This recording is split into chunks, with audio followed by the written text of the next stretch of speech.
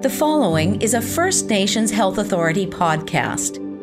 The FNHA is a health service delivery organization responsible for administering a variety of health programs and services for First Nations people living in BC. Find out more at fnha.ca. Hi, my name is Denise, and I'm pleased to welcome Resolution Health Support Worker Supervisor Adeline Brown from the Indian Residential School Survivor Society. First, thank you so much for joining us. Today, being Orange Shirt Day, what does this day mean to you?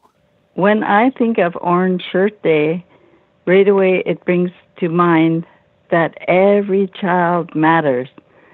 And I think because of the Indian Residential School, it seemed like none of the children mattered.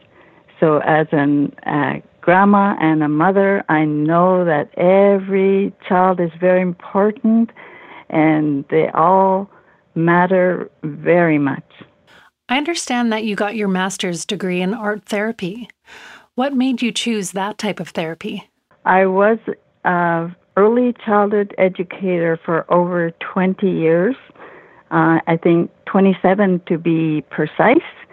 And just the art of the children. I knew there was something wrong, but I didn't have the expertise to actually see and know what was wrong.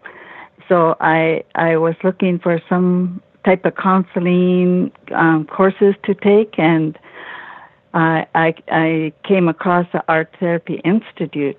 So I thought that, oh man, that's going to be awesome to work with First Nations people with. So that's why I pursued that career. Can you give an example of how art therapy works?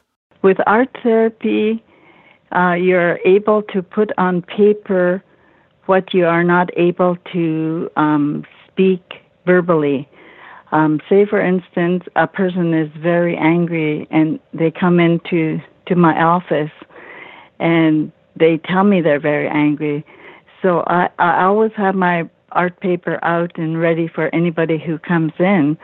So I would just say to them, so if you were to put anger on the paper, what color would you use? And how would you put it on the paper? And that gives them, I try to use very open-ended questions so that they don't feel like I'm telling them exactly what to do. So that's one example. And they're able to tell their stories, and what happens is art therapy actually accesses the unconscious. So things that they are struggling with actually comes out in the art. And if they don't talk about it, then I am able to ask them questions about that. How does art therapy work for First Nations people in particular? In my experience working with First Nations people, I found it very, very interesting that a person could do the art and bring out everything that was bothering them, but they weren't able to verbalize this if they were in a counseling session. In fact, some of the people told me that, it's a lot easier to do the art therapy than having to just be in front of a counselor all the time and trying to answer their questions. They're able to draw and they're able to actually work through that issue that they're working with. And I think the longest I've worked with one single person was about 5 months, and they usually work out a lot of their stuff. If someone wants more information or would like to get in touch with you, how can they do that?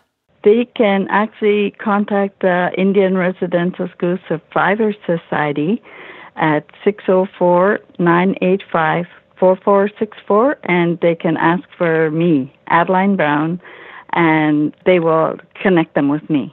Or they can email me at adelinebrown@irSSS.ca, and I will be able to answer that also.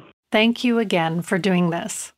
That was Adeline Brown, art therapist and supervisor at the Indian Residential School Survivor Society. You have just listened to an FNHA podcast. Find out more about the First Nations Health Authority by visiting fnha.ca or by following us on social media.